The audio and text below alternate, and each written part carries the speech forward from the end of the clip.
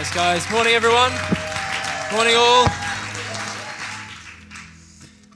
I'm surprised how many people there are here, to be honest. I told you I was preaching, and you're still here, so even my wife left. My wife is not here today.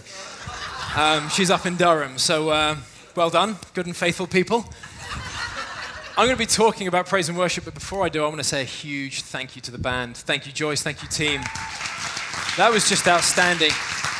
A couple of weeks ago, I was chatting with Ben, and he said, look, we might not have a full band, so we could scale it back, we could do some acoustic stuff. I said, yeah, that'd be great, that'd be really nice. And then he came to me a week later and said, oh, don't worry, we've got the full band, everyone's here, we can. And I said, no, I want to do acoustic. He went, are you sure?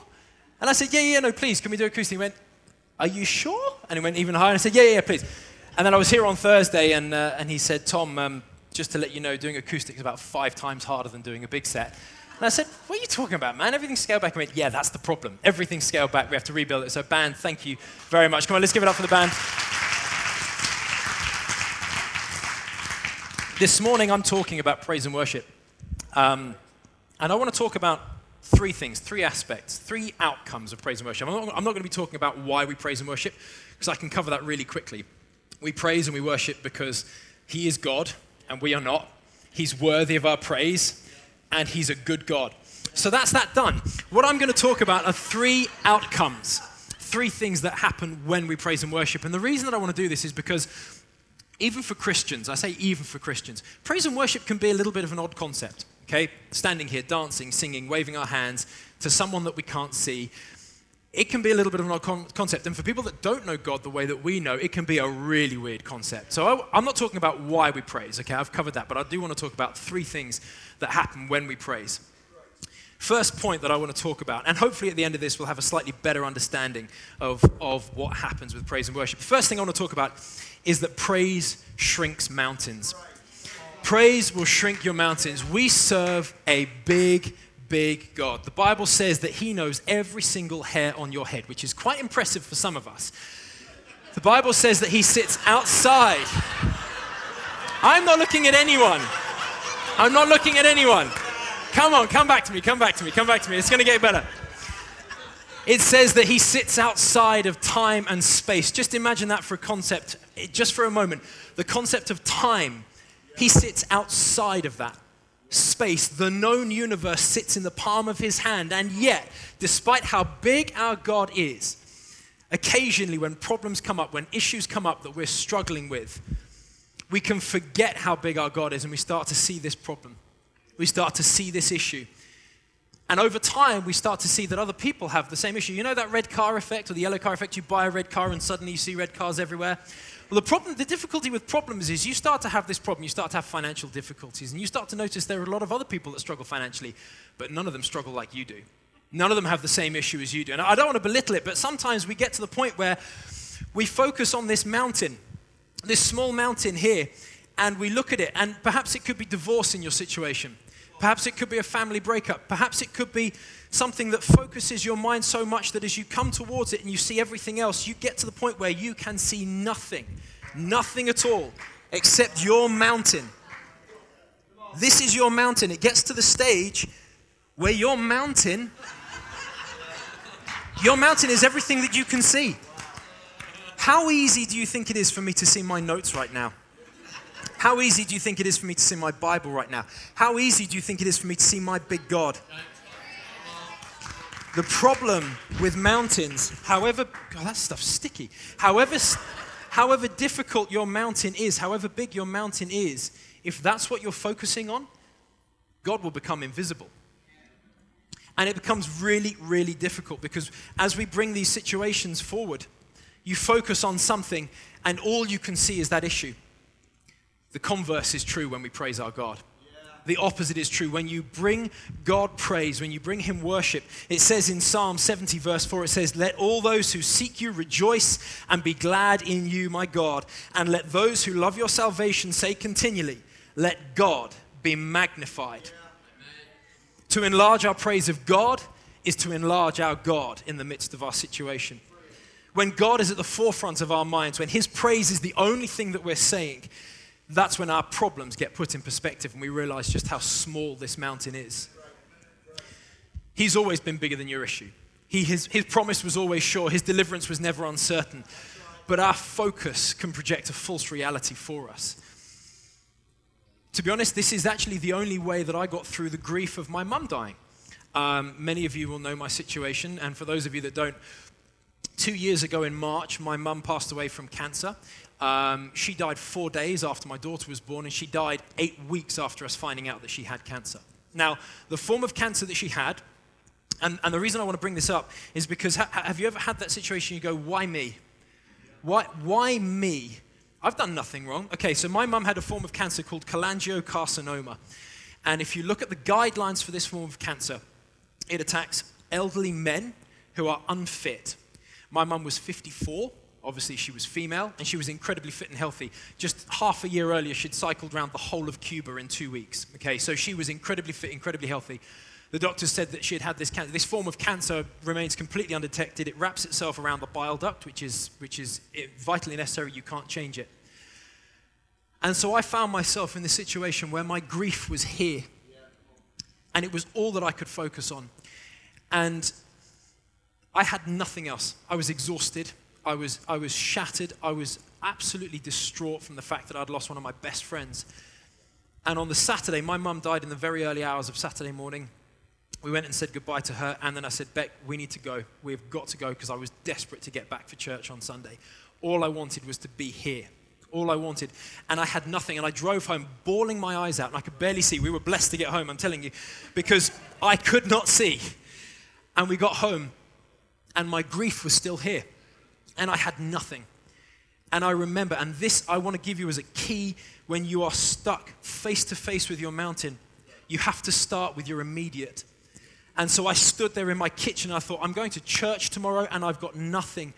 And I knew the set that we were singing, and every single song in the set was talking about the death being defeated, the grave being robbed. And I knew that set because we get sent it beforehand. And I knew that if I went to church with nothing there backing me up, I would say, how dare you sing that the grave has been defeated, my mum died the day before. So what I did is I stood there in my kitchen with my grief here, and I said, God, I thank you that I have a wife. I thank you that I have children. I thank you, and you're going to laugh, I thank you that I have a microwave that works. I thank you that I have a dishwasher. I thank you that I have running water. And I started to stretch my praise. I started to enlarge my praise because I needed space between my grief and my situation. And then I said, God, I thank you that I have a car. I thank you that my car allowed me to get to my mum. I thank you that my car's going to get me to church tomorrow. I thank you that when I get to church, there are people there that know you. And I started to get space and separation and distance between my grief, which was here. I had to pull back my vision from the things that I could see. I only had the immediate, and I had to pull it back. Throughout the rest of that year, whenever we gave an offering, whenever we had a chance, that happened in March. Anytime we had the opportunity to give, I would turn to Becky and I say, we need to give because God has been good to us this year. It didn't matter. My God and his goodness was bigger than my grief.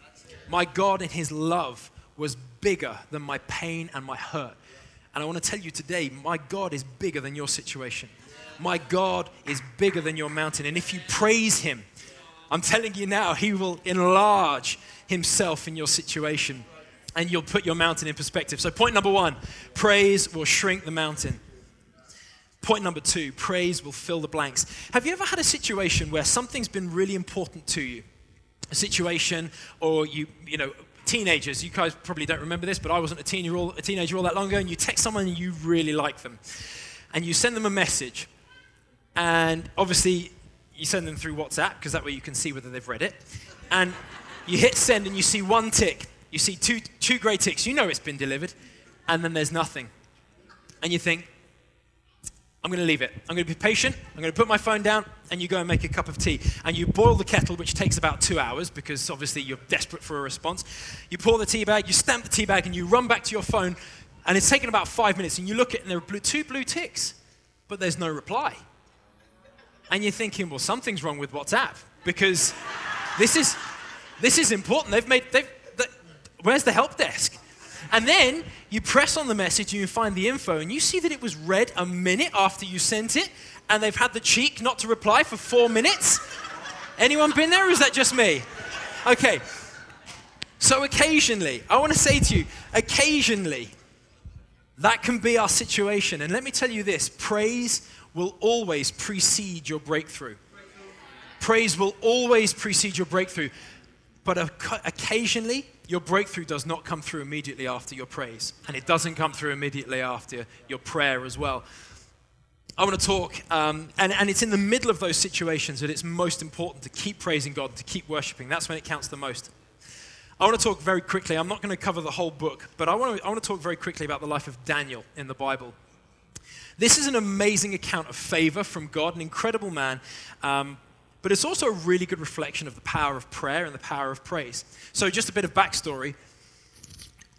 The Israelites are in captivity. They're in Babylon, and they're serving a guy called King Nebuchadnezzar. And basically, they're brought in as the slaves. But King Nebuchadnezzar, he was a bit of an egotistical maniac.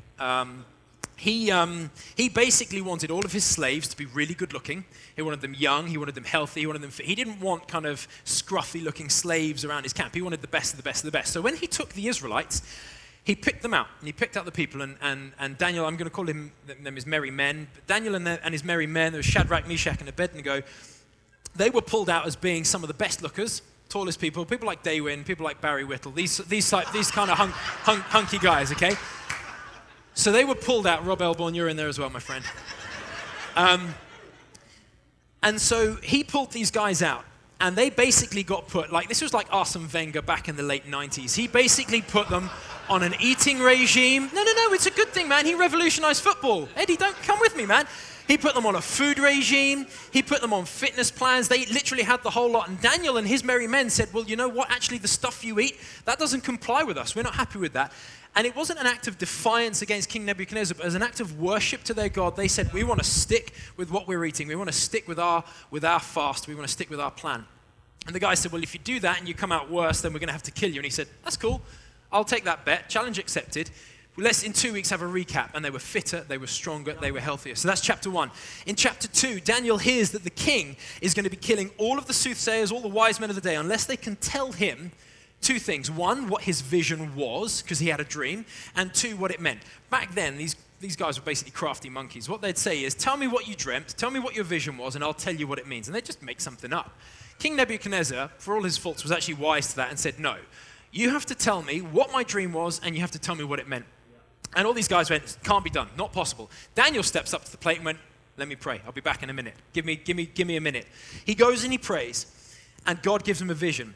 Now, bear in mind, all of these people were going to be killed if they got it wrong.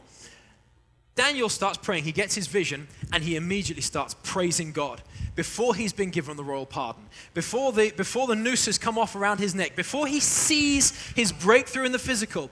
He starts to praise his God for the message that he's received, and he goes through. And King Nebuchadnezzar, at the end of it, falls on his face, worships a God, and spares the people. Chapter 3, King Nebuchadnezzar has done a bit of a U-turn. Like I said, he was a bit of a nutter. And after his amazing revelation, he builds this 90-foot idol right in the middle of the street, and basically says, no one's allowed to do any worship except for this idol. Daniel and his merry men say, no thanks. Cue the raging furnace. I'm sure you all know the story. They get sent in. This fire was so hot that the Bible says the people that were taking the guys in died before they'd even reached there. Daniel and his men walked in to the flames, stood there. King Nebuchadnezzar sees into the fire, and they're praising in the fire. They're praising in the midst of their problem, in the midst of their turmoil. They're praising God. And King Nebuchadnezzar calls in and says, come out, all of you. And he says, I saw a 4th man. When you're praising in your furnace, when you're praising in your fire, God is there alongside you. He's not abandoned you. I want to say this morning, not only is God there with you, but when people see you going through things and they see that you're smiling, they see you're lifting up God, they will start to see God in your situation as well as you will. Nebuchadnezzar falls on his face again and then goes off the rails again. He ends up dying. Chapter 6, King Darius comes along. He, unfortunately, allows his ego to get in the way of things, and he gets tricked by some of these cheeky monkeys. And what he does is he basically puts a 30-day embargo on praise. Okay, so he basically says, these wise men, they don't like the fact that Daniel is now been promoted to number 2 in the kingdom. He was basically running the show for all intents and purposes. These wise men, they didn't like it. They were jealous, and they said, look, King Darius, you're a top bloke. No one should get worship. No one should get praise except you for the next 30 days. Daniel and his merry men say, that ain't going to fly. But they're not stupid, and they don't defy the law in public. They go to their room and they praise in secret. They praise in private. When everything around them is going on, when everything around them is saying, no, keep your mouth closed, when everything around them is saying, don't speak to your God, when everything around them is saying, I don't want to hear your praise, he goes to his secret place, he goes to his room and he starts to praise. Now these guys, they were looking for it and they pulled him out, they dragged him before the king. And in Persian times back then, the rule was no law could be broken, even if it was made by the king. The king couldn't break his own law. Cue the lion's den. Daniel gets thrown in. They'd starved these lions so they were super hungry. They throw him in, they roll the door. King Darius was actually pretty upset about this, and he spent a whole night tossing and turning. He didn't sleep. Next morning, he runs down there, and in the midst of the lions there trying to kill him, trying to eat him, Daniel's just sleeping with the pussycats. He's resting. And I want to say to you this morning, regardless of what your situation is, regardless of what you feel you might have been brought into by circumstances outside of your control, you can walk through it with your head held high. If you praise God, you can walk through it. As you bring your worship, as you bring your praise, even when you don't feel like it, even when it hurts, even when you've got the lions at your face, your God will bring you through if you praise him, if you allow him space. These guys, they open up the lion's den, they get thrown in. And then chapter 10, this is where I'm getting to on point number 2, where praise can fill the blanks. Chapter 10, Daniel is praying for an interpretation of his dream. Of the king's dream. Now, bear in mind, this is the thing I said back in chapter 1, back in chapter 2. This is what Daniel was known for. This is what his reputation was built on. 10 chapters later and 2 kings later, Daniel is there, and the guy says, right, I need an interpretation of my dream. And Daniel says, that's cool. Yep, I can do this. I've done it before, and I can do it again. God's done it before. He can do it again. And he prays, and he gets nothing. And he prays, and he gets nothing. And he's fasting and he's praying and he's worshiping for 3 weeks before finally an angel turns up and says, here's the interpretation of the dream. Here's what it is. Here's what it means. How easy do you think it would have been in that time for that 3-week period for Daniel to go, you know what? I've messed up one too many times. This is it. I've done something stupid. We don't necessarily see all the good stuff and all the bad stuff that Daniel's done, but I'm pretty sure he would have messed up. He was a human. In your situation, how often is it that we start to think, God's left me? How often is it that we think, you know what, I was rude one too many times and that's it. Now my prayers are going unanswered. That's it. I'm packing up. How often is it that when we get that blank and we've texted that person, we go, that's it. They hate me. This is it. I'm done. I might as well throw my phone away now, burn the SIM, get a new one because they're never going to speak to me again. 3 weeks. And it says that Daniel was fasting, he was praying, and he was praising. And then in verse 12 and 14, this angel comes up. In 1 Peter chapter 5, verse 4, it says, cast your cares upon the Lord, for he cares for you. One translation says, cast your burdens, throw your burdens at the foot of the cross. That's what the Bible says. This is what we typically do. So we metaphorically come to church and we say, this is it, I've had it. This is my problem. I'm done. God, thank you. Jesus, here is my issue. I lay it at the cross. And I'm not picking it up anymore. I'm going to walk away. God, it's there. Jesus, my issue, in your timing, I give it to you. God. Well, if you're just going to stand there, I might as well pick it up because one of us has to keep our finger on the pulse. How often is that our situation where we feel it's our job to keep our finger on the pulse? Where we feel it's our job. Can I tell you this? We are not designed to carry burdens any further than the foot of the cross. We are not designed to carry burdens any further than the foot of the cross. And when we drop it and when we leave it, trust me when I say the best thing we can do is leave it. Now, if you go into your prayer time, you go, that's it, I'm leaving it, and you come out and you're still carrying it, you've just had a gripe. If you come out and you go, I'm done, this is it, there's a line in the sand. And when someone talks about that issue again, you go, it's fine, it's dealt with. I've left it and my God's bigger. That's when you know that the praise of your mouth will fill the blank. And the final point that I want to bring is point number 3. Praise builds an altar. Your praise will build an altar. Humanity has been designed to worship. Just takes a quick look on social media, and you'll see how great we are at building things up just to tear them down again. We've all heard of trial by Twitter. Ben did a fantastic preach about social media last week and the way that we present things. Well, you'll see, often you'll see this, and you can check out the stats on this actually. It's quite interesting that someone fairly unheard of will go on morning breakfast news, BBC News, something like that, and then overnight their Twitter feed will be erupting and the number of followers they will have has shot up through the roof. Anyone seen that? Anyone experienced that here? I know some people have, where they do something on social media and suddenly they're an iconic poster, they're a prolific poster, and people go after them. Because society is looking for something that's going to last. They're looking for something to praise. We're looking for something to worship. We're looking for something that's got meaning, something that can hold our attention. I want to ask you this morning, what is it that you're focusing on? What is it that you're giving your attention to? What we give our focus and our headspace to, we will ultimately start to worship. Because we've been designed for worship. We've been designed to worship. And ultimately, if you start to give your focus and your attention to your mountain, you'll start to worship your mountain. It's just what happens. Psalm 30 verse 1 says, as you praise him and lift him up, he lifts you up. He will take you out of where you are and he will make you stable and secure. Can I say it like this? When you praise an unshakable God, he will make you unshakable. When you praise something that can shake, you will shake. If you're looking for something to worship this morning, can I say the beauty of building an altar before Jesus is that he's unshakable, he's eternal, he's everlasting, he loves you. He's here to give you a hope and peace and a future. He's here to make you stable. That's what he wants. In the first and second point I made, we looked at examples where people were faced, where I was faced, where others were faced with seemingly impossible situations, where I felt I had nowhere left to turn. And perhaps that's your example today as well. And I had no choice but to turn to an extraordinary God. Perhaps you're far from God and the whole concept of praise and worship that I've been talking about today seems really alien. Hopefully, I've answered some of your questions today. Hopefully, I've been able to give some clarity, not on why we worship, but on the outcome of worship, what happens. Some of the reasons why these people, despite their pain, despite their tears, despite their hurt, are still pressing in, still pushing into worship. Perhaps you're sat here and you're thinking, well, you know what? I can see why you need God because your life's a mess. Perhaps you're sat there and you're thinking, yeah, no, I can see that makes sense for you, but you know what? I'm good. I'm fine. I'm okay where I am. Can I ask you this? What is it that you're worshiping?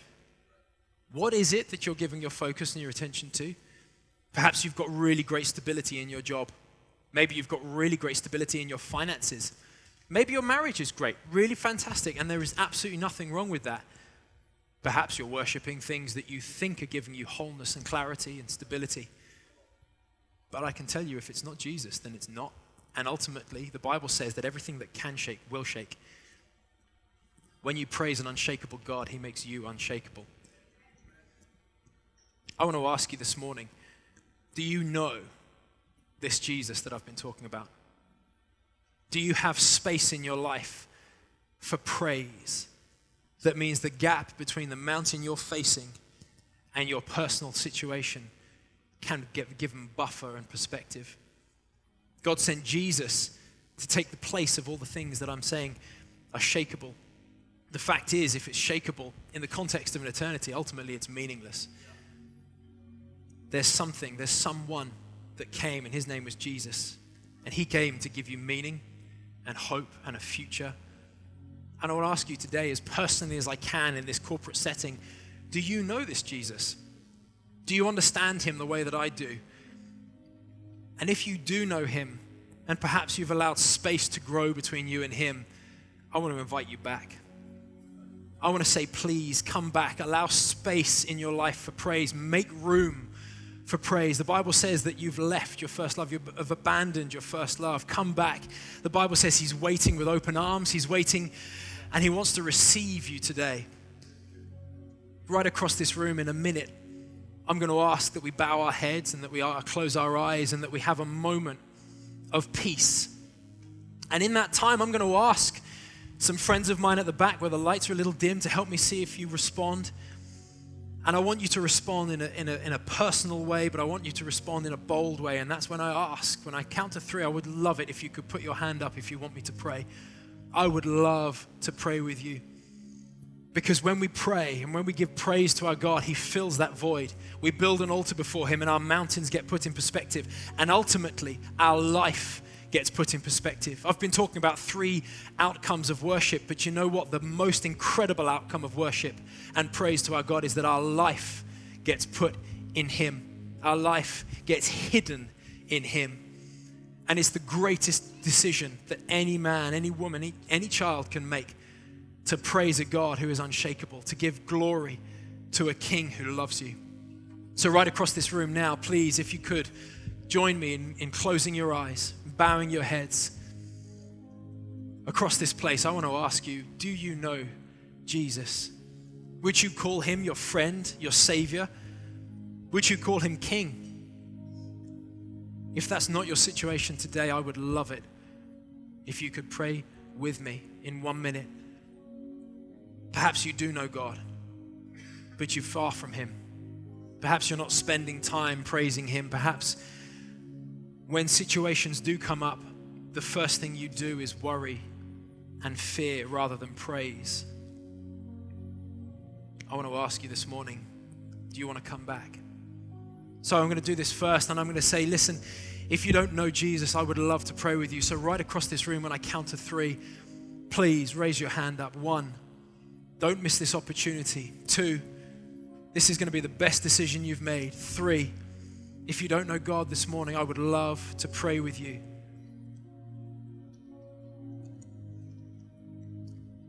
Don't miss this opportunity. And perhaps it's your situation today where you do know God, but you feel that you're far from him. Maybe you feel that you've turned one step too far, and you feel in your heart like God isn't listening to you anymore. Perhaps you feel in your heart like God doesn't care, or you feel in your heart that you've gone so far now. You've done so many things, you've thought so many thoughts, you've said so many words that you are now beyond the scope of God's love. I want to tell you this morning that is not true. I want to tell you this morning, his love is eternal and his thoughts towards you are good. And you've got to come home. So right now across this room, 1, 2, 3, if that's you, I would love for you. Thank you, I see that hand. I would love it if anyone here feels that's your situation, we would love to pray. People are responding this morning. Thank you, God. I see that hand. Thank you. I see that hand. Thank you.